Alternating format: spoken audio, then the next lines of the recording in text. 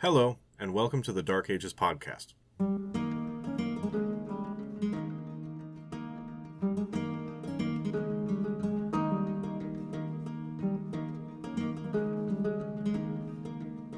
This is episode 4, The Sack of Rome. Last time we left the Western Empire in chaos, as the Rhine defenses crumbled under the onslaught of West German tribes that were pouring across the border. Our hero, Alaric, the king of the Visigoths, played by Jason Statham, had thousands of men at his disposal who he would send straight to Gaul to help shore up the frontier. I'm kidding. Of course that's not what he was going to do. He and his thousands of men were set in Noricum, ready to descend on Italy to force the emperor to the bargaining table and make the little twerp see reason. Except, as we know, Alaric would not really be dealing with the little twerp. We haven't talked much about Emperor Honorius, and that's because he hasn't done much worth talking about. In 408, which is where we are, he was 24, and just as perceptive and decisive as he had been when he had taken the throne, which is to say he was still basically a 10-year-old. We need to cast him for our movie. Jason Sudeikis is a little too old. Topher Grace could do it. Anyway, that the empire functioned at all was entirely due to a kind of bureaucratic inertia, and to the efforts of the Generalissimo of the West, by name of Stilicho. Stilicho, played by James Purefoy, you'll remember, was as competent as Honorius was gormless, though also arrogant and ruthless. He was also a German, which I don't think I've mentioned before, but yeah, half Vandal, which is something his enemies absolutely held against him. Anyway, as we saw last time, he and Alaric had been circling each other in a heavily armed pas de deux for the better part of 2 decades now. I like to think that each of them bore the other a kind of soldierly respect, though I have, of course, no way to be sure. They had, in a development I don't think I mentioned last time, reached a wary alliance, and were readying an attempt to assert Western control over Illyricum when everything was loaded into the proverbial handbasket. The disaster on the Rhine was indirectly partly Alaric's fault.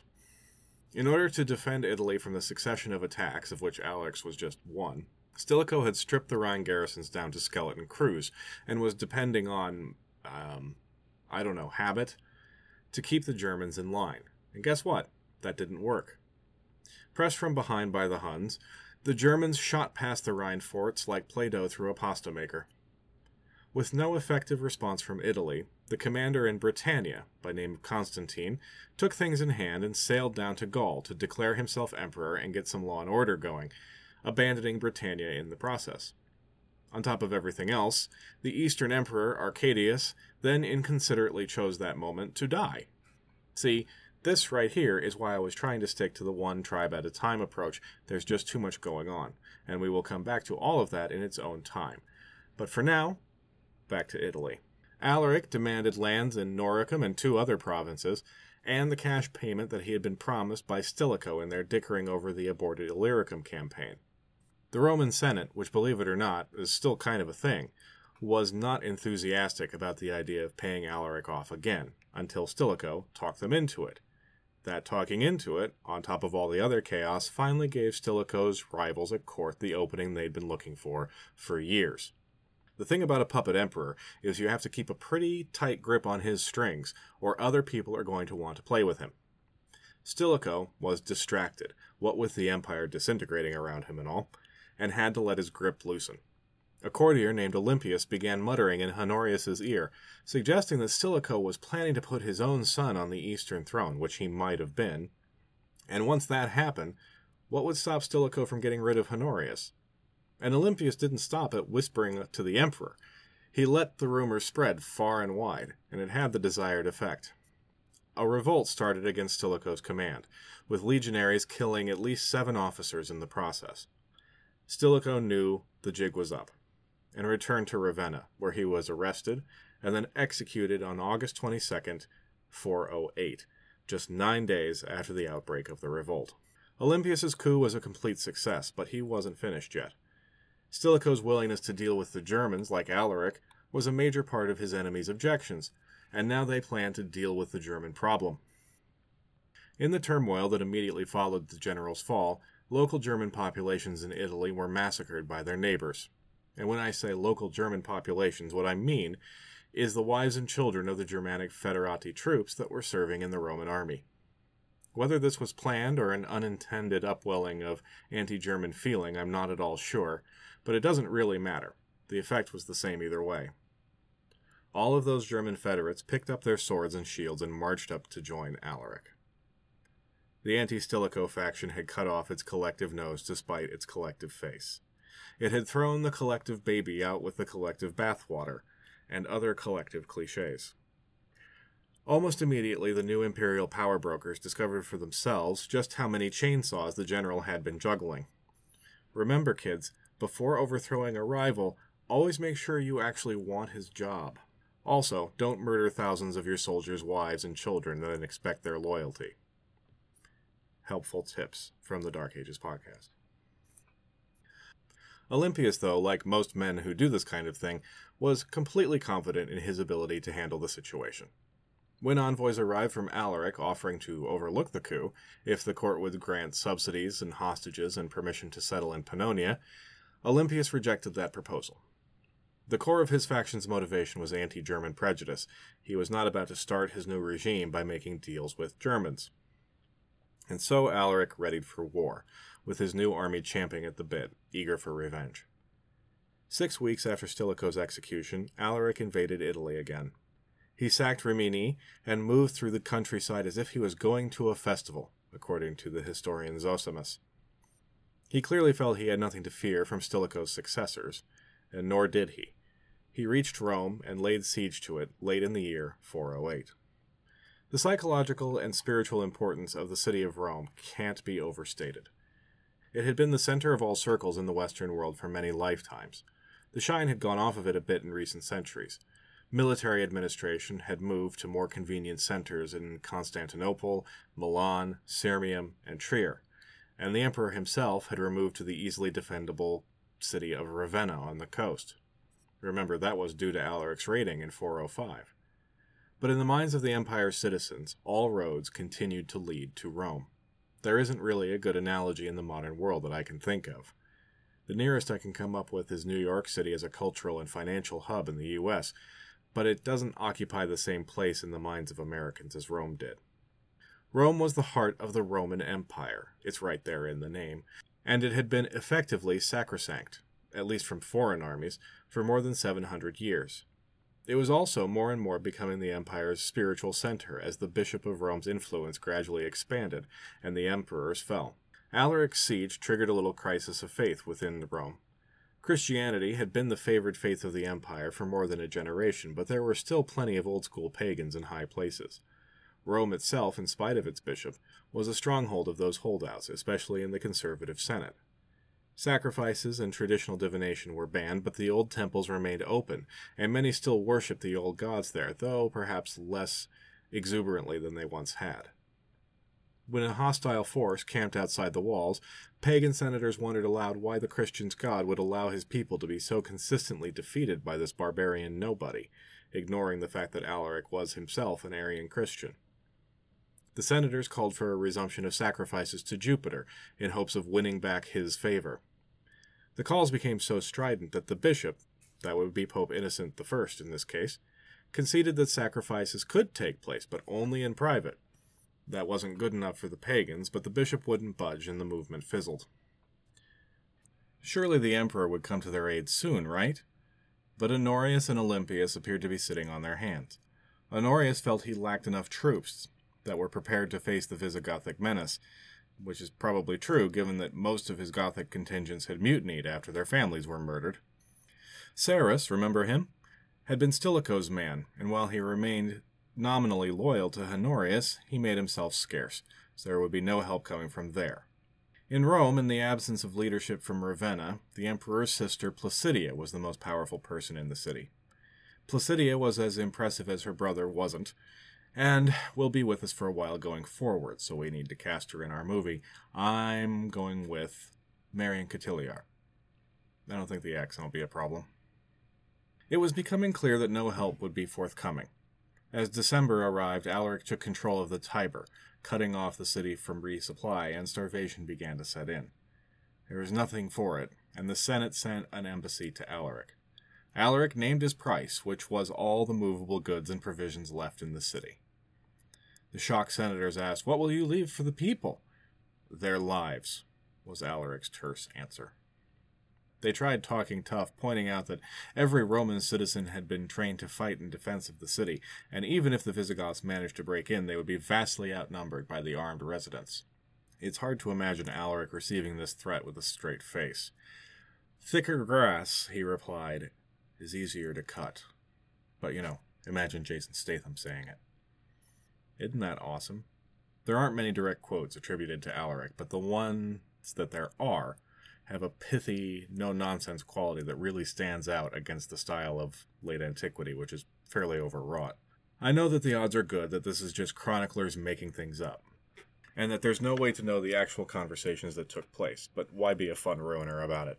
I choose to believe that that is exactly what Alaric said. The Romans agreed to ransom the city. The final price agreed upon was 5,000 pounds of gold and 30,000 pounds of silver, along with an array of hides and silk and 3,000 pounds of pepper. Gesundheit. The value of the metal coin alone would be about $105 million today, if my very unscientific scribbling is correct. That's just the value of the metal. To gather all the required specie, pagan temples were stripped of their ornamentation, and some of their precious idols melted down. It's hard not to see that as a little bit of petty revenge on the part of the Christian leaders for the suggestion that this was all a punishment. Alaric withdrew, loaded down with treasure, but none of the issues that had led to the invasion had disappeared. His army had swollen to nearly 40,000 men now, as escaped slaves from the city joined him. He withdrew only as far as Tuscany to spend the winter and see how things stood when the emperor and his lackeys had had time to think things over. The emperor and his lackeys did indeed think things over, but they only dug in their heels. An embassy from the Senate to Ravenna imploring the emperor to give hostages to the Visigoths, and Alaric the title he wanted, was ignored. Instead, 5 legions were brought over from Dalmatia, possibly 6, to garrison Rome and prevent the humiliation of December from being repeated. That was a fine idea, but Honorius, or really Olympius, put an absolute schmuck in command of this force of 6,000 men. The commander's name was Valens, which is a little annoying, or possibly just prophetic, and when he got the assignment to go and reinforce the capital, he chose to take the most direct route possible, even though that route led right through the territory where the Visigoths were camping. Marching to avoid Alaric, he said, would be cowardly. So the 6,000 men, who probably would have been quite useful when stationed on high walls and operating war machines, marched themselves straight at the 40,000 Visigoths. You know how they say discretion is the better part of valor? Valens didn't. The legions were intercepted, and predictably only about 100 avoided death or capture. Those 100 men dutifully reported to Rome, where I am sure their presence was appreciated. Less appreciated was news that a new player had entered the game. Alaric's brother-in-law, Ataulf, had appeared out of the Julian Alps in the northeast and was marching down the peninsula to join Alaric. Panicked, Honorius gave Olympius a contingent of men and sent him to intercept this new threat. What exactly happened is a bit confusing, because Olympius supposedly met Ataulf in battle near Pisa, killed 1,000 Goths, only lost 17 of his own men, but was forced to retreat back to Ravenna. What's that about? Explain that to me. Not even Honorius was dull enough to see that as anything but a debacle, and Olympius fell from power and had to scoot himself across the Adriatic to save his skin. The new big man was named Jovius, and he had been an ally of Stilicho, and so was prepared to talk with Alaric. He met with Alaric, who wanted pretty much what he had always wanted, land in 3 provinces in the north, a yearly tribute of gold and grain. Jovius forwarded that request to the emperor, adding that if they also offered Alaric a command in the army, it might be possible to knock a couple denarii off the rest of the price. Honorius, being a clod, refused point-blank that idea of offering Alaric a place in the army, and did so in strongly insulting terms. That letter was then read out aloud in the next meeting between Jovius and Alaric, and that was the end of that meeting. Alaric was now fully prepared for war, until he heard that Honorius was recruiting 10,000 Huns to come and get rid of this German pest, at which point he dropped his demands for title and most of the land, asking only for lands in Noricum and as much grain as the emperor felt like giving him. The threat of the Huns to the Goths was still very real. Honorius rejected this offer too, and Alaric marched back to Rome to start a second siege, hoping, I would think, to get inside before those Huns arrived. Those Huns never did arrive, by the way. The deal was apparently a busted flush, or possibly a bluff. Alaric was losing patience with the young emperor, so he had a new idea. If this emperor wouldn't see reason, why not make a new one that would? The Senate had sent emissaries out almost as soon as Alaric had reappeared, and they were now only too happy to help in his plan. Oh, yes, of course, you need a new puppet emperor. Well, why not take old Priscus Attalus here? He's a solid chap, good family, you know. Oh, yes, I'm sure he wouldn't object to being baptized. Whatever you need, Alaric, dear. Just don't forget to call off the siege, all right? Capital fellow. Alaric and Ataulf were appointed to the offices they had been seeking by Priscus Attalus, and the two set up a rival government. The three set up a rival government, commandeering provisions from around Italy and sending out letters informing the provinces of the change in management. Not everyone fell in line. Gaul and Britannia were effectively lost to any control from Italy anyway, and the governor of Africa sent back word that he remained loyal to Honorius and that Priscus Attalus and his Gothic managers could mump it. This was a problem, since Africa is where all the food was. Attalus and Alaric agreed that they should send some large men with points to bring the governor into line, but Attalus would not allow any Visigoths to go on the expedition. He was afraid they might try to take over Africa, which would be a disaster. I mean, imagine Germans in control of Africa. I am being ironic for effect here in a foreshadowy kind of way. So, an entirely Roman force was sent.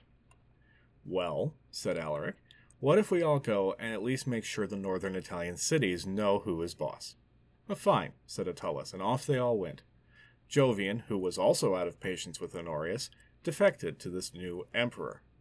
Honorius was a mess at this point, and probably whimpering quietly somewhere in a corner. He sent a desperate message to Attalus offering to share the Western Empire with him, which is fairly pathetic. Attalus replied that he would only negotiate about where Honorius would spend his exile. Which is rude. Honorius was just on the point of cheesing it out of Italy entirely when 4,000 troops arrived in Ravenna from the east to help defend the city. Whew! Meanwhile, that army that had been sent to Africa was defeated, and so grain shipments were cut off. Problem. So Alaric and Attalus tried again, and again Attalus refused to allow any Visigoths to participate. Priscus Attalus was proving himself to be more trouble than he was worth. Alaric made the decision to depose him, if that's even the right word.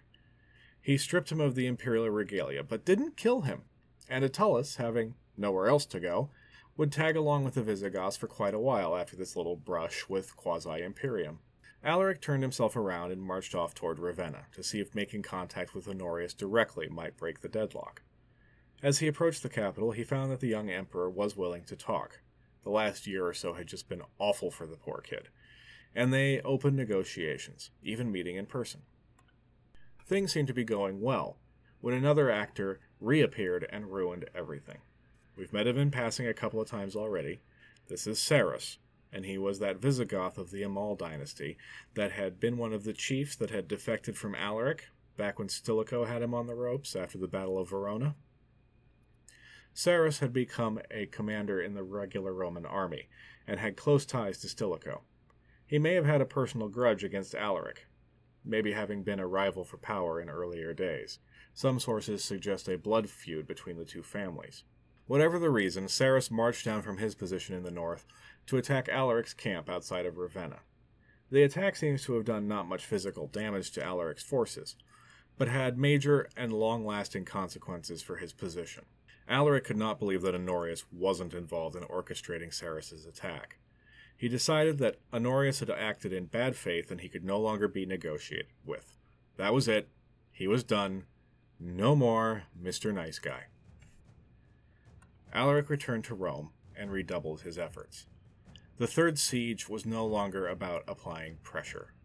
A much harder point was now being made. On August 24th, 410, the Visigoths entered the city. There are a few versions of how that actually happened. Some say that the walls were actually breached, others that a small contingent were able to infiltrate the city and open the gates, or that the gates were opened by some disaffective slave or some other kind of treachery. All of these seem equally plausible, though the treacherous slave might just be an attempt to save some face in the humiliation that the sack represented. And it was a humiliation and a trauma. Historians never tire of noting the comparative mildness of the Visigoth sack of Rome, especially when set next to the horrors the Romans themselves often visited on cities they had defeated. This starts early with Jordanes, who was of Gothic ancestry himself, and who noted that when they entered the city, by Alaric's command they merely sacked it rather than setting it on fire as wild peoples usually do. Alaric, being a Christian himself, designated the basilicas of St. Peter and St. Paul as safe zones of refuge, and posted guards around them to make sure that any who fled there would be undisturbed. Burning was indeed kept to a minimum. Archaeology shows that destruction by fire was mostly limited to a few buildings around the Forum. But a sacking is still a sacking.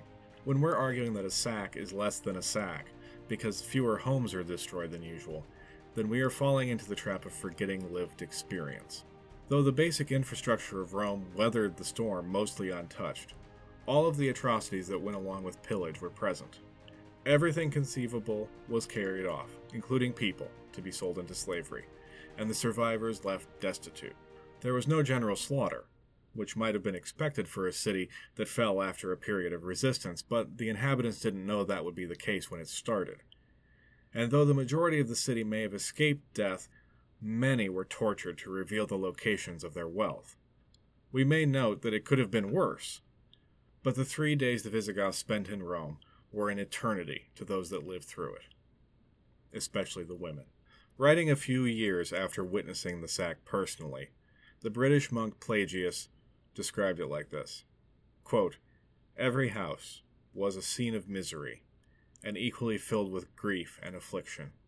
The slave and the man of quality were in the same circumstances, and everywhere the terror of death and slaughter were the same." Thousands of homeless refugees spread out across the empire, carrying news of the disaster far and wide. Some found new homes, others were robbed of what little they had left, and a non-trivial number found themselves sold into slavery by the very people they had gone to for help. Nobody missed the reversal of fortune that this represented. St. Jerome put it like this: "Who would believe that Rome, built up by the conquest of the whole world, had collapsed, that the mother of nations would also become their tomb?" End quote. The sack renewed the debate between pagan and Christians within the empire. Pagans blamed the catastrophe on the abandonment of the old gods and called for a renewal of Roman tradition. St. Augustine of Hippo set out to counter that position, saying the material city was meaningless in comparison to the spiritual city prepared by God for the faithful. The resulting book, The City of God, laid the groundwork for the medieval Catholic Church, and remains a torment for freshman humanities students to this very day. Among the captives removed from Rome was Galla Placidia, the emperor's sister, and probably the greatest treasure the Visigoths could possibly have gotten their hands on. Placidia, Marion Cotillard, was one of a handful of powerful and interesting women produced by the Theodosian dynasty, almost as if in compensation for the lines "universally useless men." We'll talk much more about her in the next episode. Speaking of universally useless men, there is a story, probably not true, about Honorius' response to the city's fall. It appears in one of Procopius' histories, and it's fairly short, so I'll just quote it in full. Quote, "And at that time they say that the Emperor Honorius in Ravenna received the message from one of the eunuchs, evidently a keeper of the poultry, that Rome had perished. And the emperor cried out and said, 'And yet he has just eaten from my hands!' For he had a very large rooster, Rome by name. And the eunuch, comprehending his words, said that it was the city of Rome which had perished, at the hands of Alaric.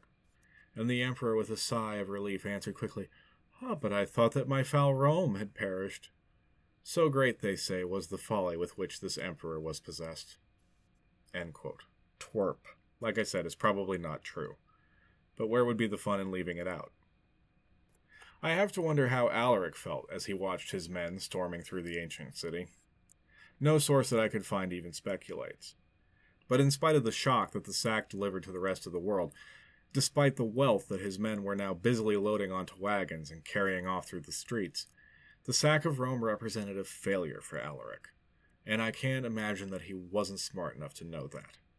That comment about leaving the Romans with their lives back at the first siege brings to me as a man playing a role, presenting the barbarian bellicosity that could get him what he wanted. He had invaded Italy. He had roamed seemingly at will through the heart of what was still the greatest power in the world, and it had ultimately won him nothing. Pillage was the only tool he had left to provide for his people and to ensure their loyalty. They were still, after all of this, without a home, without a place in the empire. He would have to do better. At no point did Alaric or any of the men surrounding him ever think that they were going to overthrow the Roman Empire or set up an independent kingdom. In spite of the evidence in front of them, to Alaric and everyone else, the empire was a fact of life. For 500 years it had been at the center of the world. Changing that was inconceivable. And yet, it wasn't so far off now. So Alaric turned south, intending to try to cross to Sicily, or maybe Africa. Maybe without the obstructionist Attalus, he could make some headway. Maybe there in the breadbasket of the empire he could carve out a place for his people, and maybe even keep himself at their head. But Alaric never got there. His attempts to cross the tricky Straits of Messina to Sicily failed. The Goths weren't really very good at boats. And he moved northward again. He fell ill with some kind of fever, and died while laying siege to Cosenza, way down toward the toe of Italy. Legend says famously that he was buried in the bed of the river Busento, with everyone involved in the burial then executed to keep the location secret. Whether that's true or not, and it's a bit that shows up in other stories about Attila and Genghis Khan, it's an appropriate story for Alaric. Alaric was around 40 or 45 years old, and had been king of the Visigoths for 15 years. While he had never secured the homeland or title he had aimed at, he had kept his people together, and ensured that they would remain a force to be reckoned with inside the empire. It would fall to his successors to carve out the permanent place he had fought for, and they would in time be more successful than he could imagine. Next week we will follow the Goths and their new leaders as they finally do find a place for themselves inside the Roman Empire, just in time for the whole thing to come crashing down. Thank you all for listening. There have been quite a few new downloads since last week, which was very exciting to see. If you want to take the time to rate and review the show wherever you listen to it, that would be much appreciated. Thanks very much to those who already have. As always, check out the website, darkagespodcast.podbean.com. Not a lot of new material on there for this episode, but that's where you will find supporting material, including my sources.